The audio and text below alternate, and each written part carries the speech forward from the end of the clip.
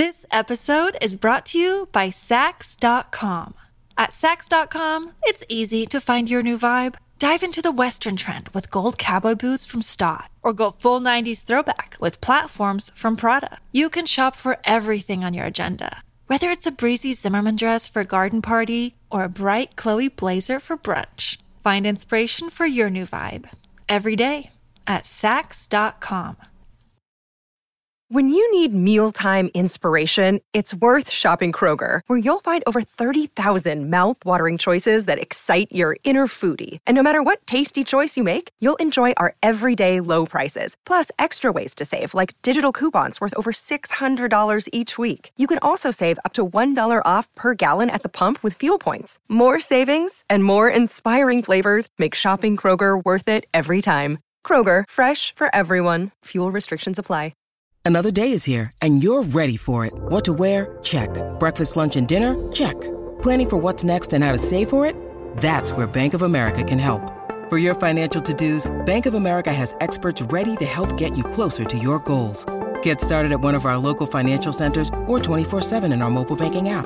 Find a location near you at bankofamerica.com/talktous. What would you like the power to do? Mobile banking requires downloading the app and is only available for select devices. Message and data rates may apply. Bank of America N.A., member FDIC. Welcome to the New Books Network. Hello, everyone, and welcome back to New Books in History, a channel on the New Books Network. I'm Jana Byers, your host, and I'm here today with Taylor McCall, managing editor of Speculum, the Journal of the Medieval Academy of America, to talk about her new book, The Art of Anatomy in Medieval Europe, out this year, 2023, with Reaktion Books. Hey, Taylor, how are you? Hey, thanks. How are you? Great. Thanks so much for joining me. Thank you for having me. Yeah, I'm really excited to talk. So tell me about what you do with Speculum. So I am the managing editor of the journal. It's a really kind of broad interdisciplinary journal. So we publish long form articles on a huge variety of subjects, all relating to the medieval period.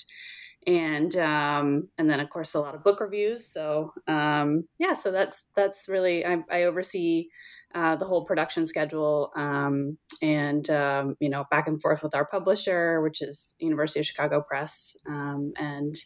Just making sure each issue comes together, which is 4 a year. So it's a lot, but it's great. It's really super interesting work. It sounds like wonderful work, and it's important work. But yeah, that sounds like herding a lot of cats. Exactly. Yeah, that's exactly right. All right, so let's just jump in. And our first task is to place this in your intellectual world. So can you tell me how you came to be interested in medieval anatomy and how you came to write the book? Yes. So I started to be interested in medieval anatomy as early as when I was an undergraduate. I was at the University of Virginia. I had a really wonderful mentor in the art history department who his own work focuses on Carolingian scientific manuscripts. So earlier, but he kind of got me very interested in scientific manuscripts, which is not something I had thought about a lot. And I realized that there were a lot of images, associated with specifically medical texts that just really haven't received a lot of attention from art historians or historians in general. So that was kind of the initial prod into the area. And he really encouraged me to go further with my research and go get a master's degree. So I went to London to the Courtauld Institute of Art and did my master's there. And that was when I first started specifically focusing on anatomical images. And I realized when I was doing that thesis that there was more work to be done. And so was lucky enough to go to Cambridge and do my PhD there. It continues to be a really fruitful field. And so the book that I wanted to write initially was something that would be really accessible to a lot of different people. I could certainly have written something more in line with my dissertation, which was very, of course, academic and, full of lots of footnotes. But Reaktion gave me the opportunity to write something that, would appeal to a lot of different people and to undergraduates as well as hopefully graduates, and beyond, and then of course just educated general audiences. So that was kind of the route I decided to take, and I'm super happy with the outcome. Yeah, you should be. That's one of the things Reaktion does really well. Mission accomplished in this case. It's a really readable book, but it's very smart. And listeners, this is a book you want to look at. The illustrations are fantastic. And I mean that in every way. Some of them are indeed fantastic. And then some are so precise and interesting. It's beautiful. It's absolutely beautiful text. So you want to look at this. And there is a link for you in our website, so you can go through and check it out. But yeah, mission accomplished there. It is a really, really lovely book. I love it though. And I'm glad you talked about how you just started seeing these images and really moved to them. But I think there's a question there of what actually constitutes a medieval anatomical diagram. What does it look like? Yeah. And that's something that I talk about a little bit in the introduction to the book. The concept of anatomy, I think, is so broad. It could encompass any images of the body, including those that were made in a non-medical, setting, something like that.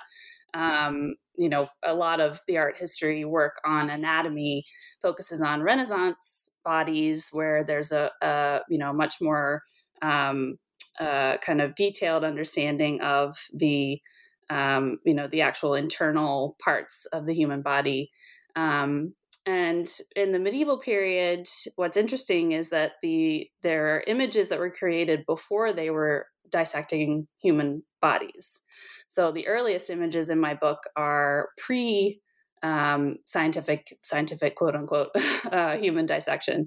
And then what is really interesting to trace for me was kind of then we see in the late medieval period around 1300, the beginnings of scientific human dissection, and kind of how those explorations affected the creation of imagery. And so the way I narrowed my focus was by focusing on specifically images that are attached to medical or anatomical texts, because I think otherwise you could get a little too broad. I'm certainly interested in all different types of views of the body, but the images for me that are anatomical in this book are those that are being created around these circles of learning, where people are really trying to delve into the understanding of, how the body works and how it's put together. Yeah. I mean, so there's just a sort of book from which this comes, right? Yeah, exactly. Yeah. They are almost totally all manuscript images. I did a few comparisons with some paintings or sculpture, but they are, they're images that were created by, and now this is, of course, a sign of the medieval period, but they were all men. Most of them, initially were monks, and then they were men who were studying to be professional physicians or studying to be professors of anatomy or whatever it was, who were, interested in the texts as well as the images, and why the images were interesting and why we don't have more of them, frankly, because there are very, very few of these images. Yeah, and they come from actually a relatively kind of condensed period of time, right? When do we start seeing them? Right around. So the earliest images were produced. They're actually in a manuscript that's dated, which is really nice because that doesn't happen all the time. But 1165 in Bavaria, a little monastery in Bavaria, is where we see the first anatomical images, and then they kind of follow a pattern in Western Europe. We see them mostly in Italy, but also in England, a few in France, and then more in Germany. But that's kind of the area that they're restricted to. So not a huge area at all. And they go up until, you can see the same patterns of images up until, the early 16th century. All right. So very much a high and late medieval kind of phenomenon. Where does this knowledge first come to? Like, how does it get? How do these monks in Bavaria learn about this? Yeah, that's a great question. And something that a lot of people have tried to think about. So the most common, the most likely, kind of, if we look at both the images as just sort of types of images, as well as other patterns of knowledge movements in that period, it's most likely they were reproductions of images that were probably created sometime in late antiquity. So probably sometime in the the late Roman period. We have most medieval medical images that we see in the earlier period that make it to the monasteries are copies of earlier imagery.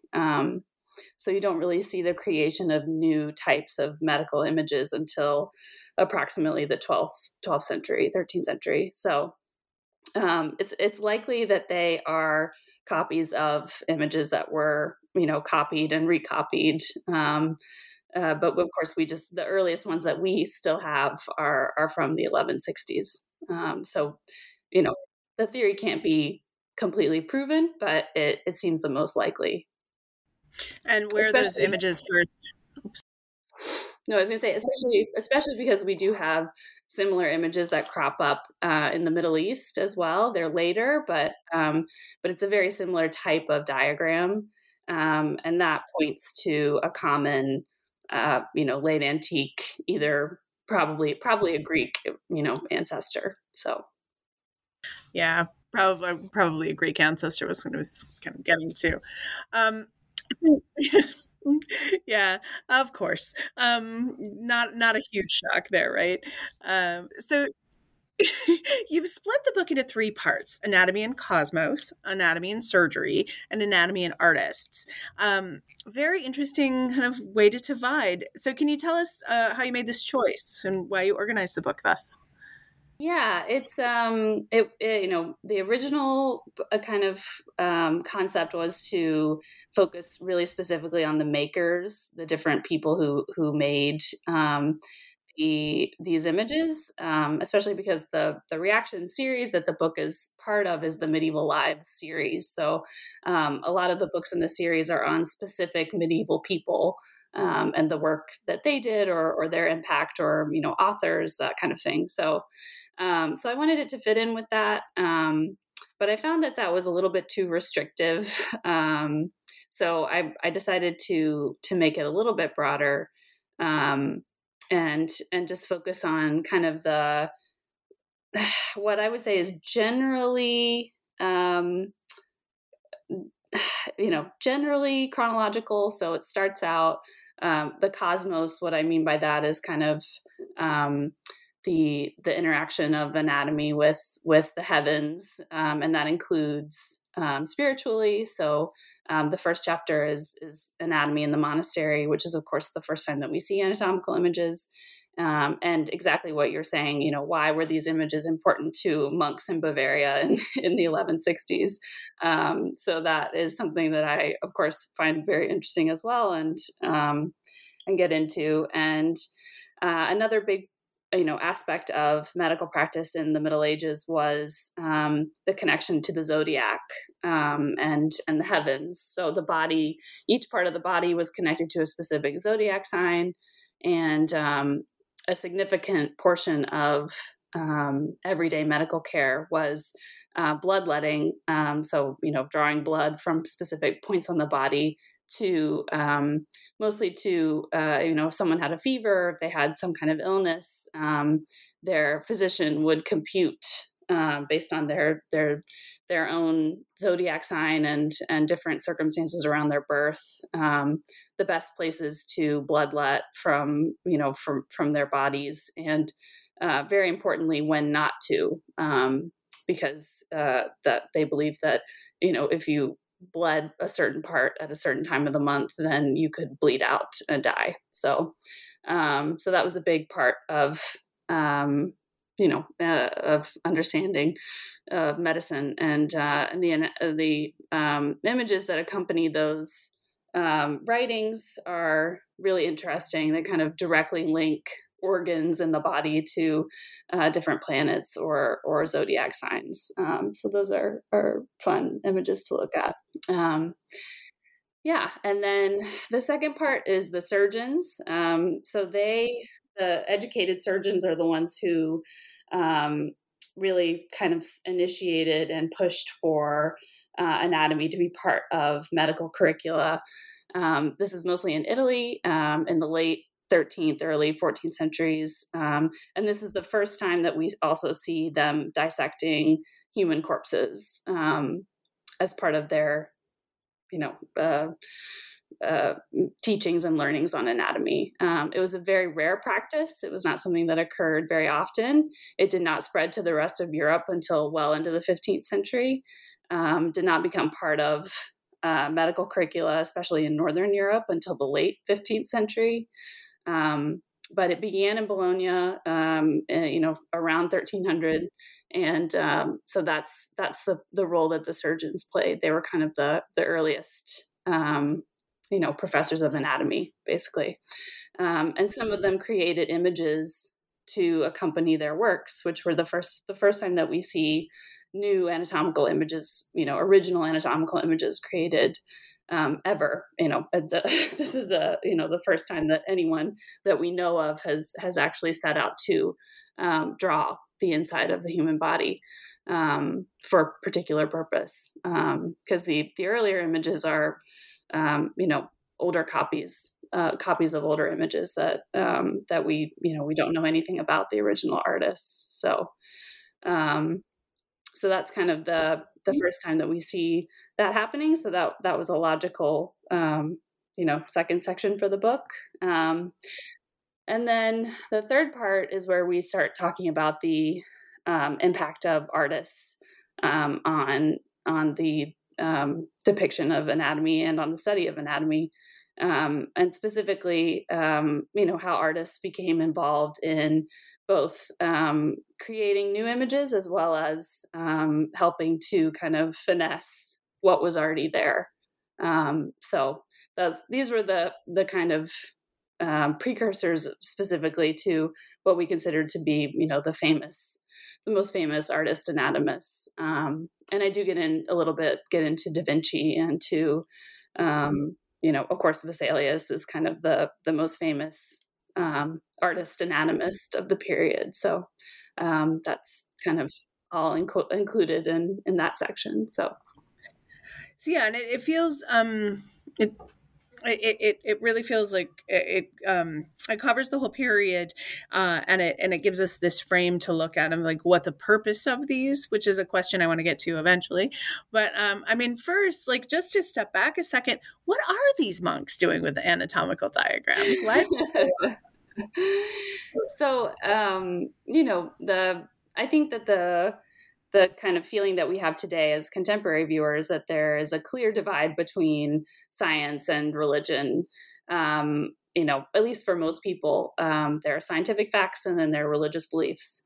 But that was not any kind of concept that existed in this period. So, according to what I have understood, what I, have read and in my own research, what I think is the most likely reason why these monks included anatomical images in, the first time they come up, it's in a book of otherwise, mostly religious materials, was that there was no sort of thought that, these images are, science, which is just very distinctive from our belief system. Everything was created by God. There was a reason why everything, why our bodies operated the way they did.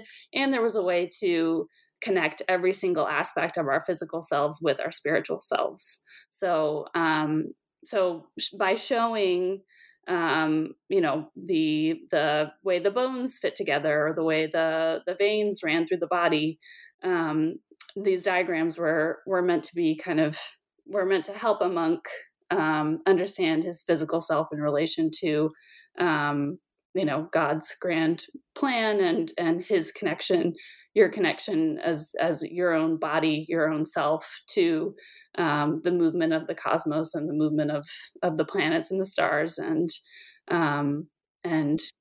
your place within the universe, essentially. Right. Yeah. Okay. So then it's didactic. It's about the whole world. It's a reminder of the beauty of creation and how you fit in that. Yeah. Exactly. But then when we get to dissection, these are also, they're manuals that are teaching you how to do it as well, right? How do you do dissection? Yeah. It's interesting because the earliest anatomical manuals that were created by men that we know were dissecting corpses, we're set up as kind of a step-by-step. This is the first thing you should do. This is the second thing you should do. This is what you will see when you cut into the abdomen and that kind of thing. So it's that was definitely more for training purposes. They considered surgeons that were performing these dissections were doing so because they felt that it would help their students to see, for their own medical treatments, what's going on underneath the surface. And they believed that was a really important part of becoming a surgeon or a physician, was to know, what was underneath the skin. So the actual text says so that, the physician might not accidentally err, might not accidentally mess up. Be able to know what organs were where and, where you should cut, where you shouldn't cut, that kind of thing. If you had to do some sort of procedure. So this episode is brought to you by Sax.com. At Sax.com, it's easy to find your new vibe. Dive into the Western trend with gold cowboy boots from Stott, or go full 90s throwback with platforms from Prada. You can shop for everything on your agenda, whether it's a breezy Zimmermann dress for a garden party or a bright Chloe blazer for brunch. Find inspiration for your new vibe every day at Sax.com. So teaching teachers, teaching surgeons, and then and providing something, a really important manual in a time when dissected bodies were rare. Exactly. Yeah. So the most famous of these surgeons was someone called Mondino de Luzzi, and he did not include images with his anatomical text. But his contemporary, Henri de Monville, he did include images, just described his decision to include images as helping his readers, because he knew that dissection was so rare and he wanted his students to be able to see what he had seen, basically.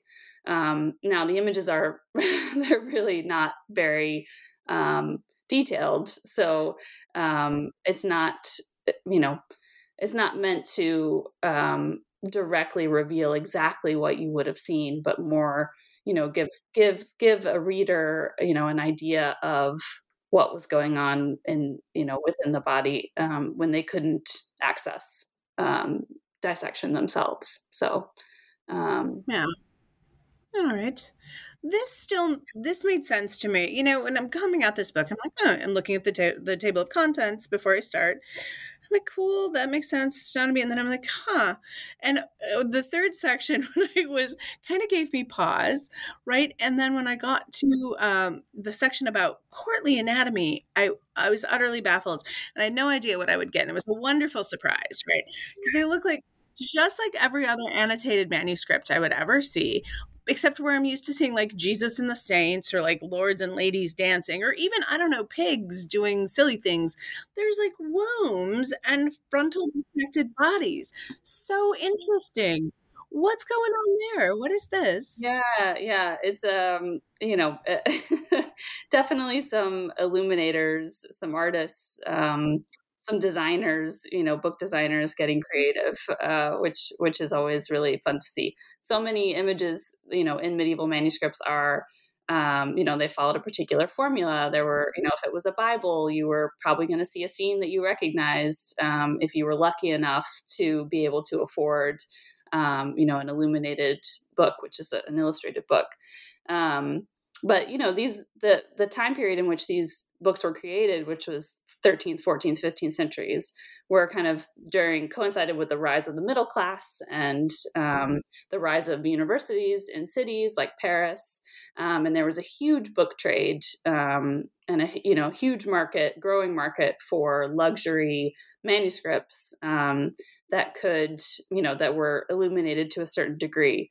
And it's great to see, they're rare, but it's very great to see, that there were physicians or people who were just interested, in learning more about medicine, who commissioned these manuscripts, medical manuscripts, and that the artists were able to kind of, instead of some kind of fun scene of a monkey jousting with a priest in the margins, which you might see in a different type of book, you see the kidneys, or a group of students surrounding a bunch of dissected bodies.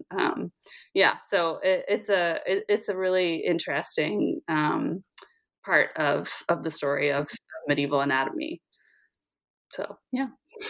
They seem, and I mean, that seems so much more serious and scholarly and reasonable. Like, I'm much more interested. Why wouldn't I see a womb here instead of a pig, in a jousting or what have you? But that I was completely unexpected and really neat. The other thing that, I just said, yeah, they're beautiful. Yeah.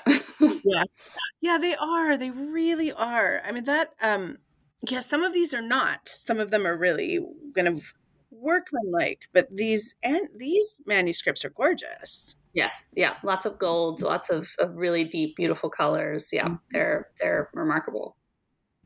Yeah. And I mean, it's a little bit later and a little bit richer, but gorgeous.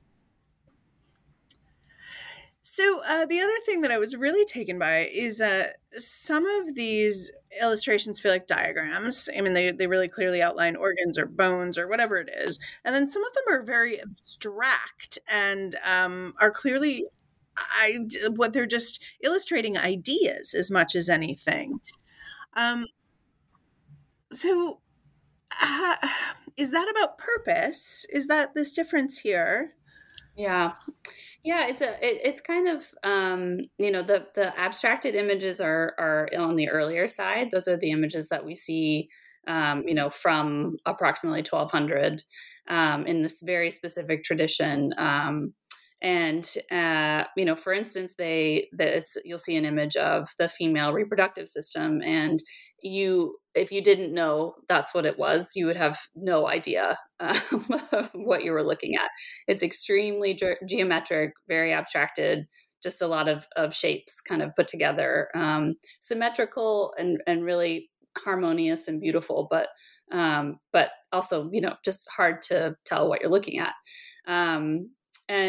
So those images are part of, kind of an earlier medieval tradition of diagrams and reducing really complicated ideas into geometric, relatively easy to understand shapes.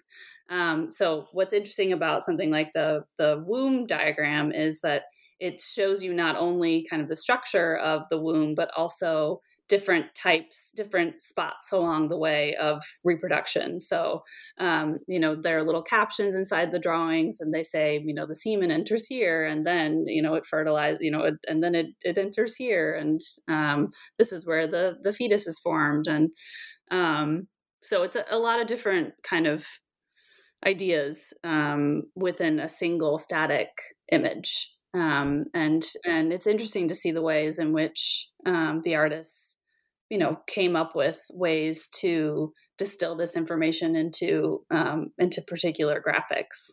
So, but yeah, as the Middle Ages wears on, and you get more into a desire for narrative images, or images that tell a story, or images that are more straightforward, not as arcane.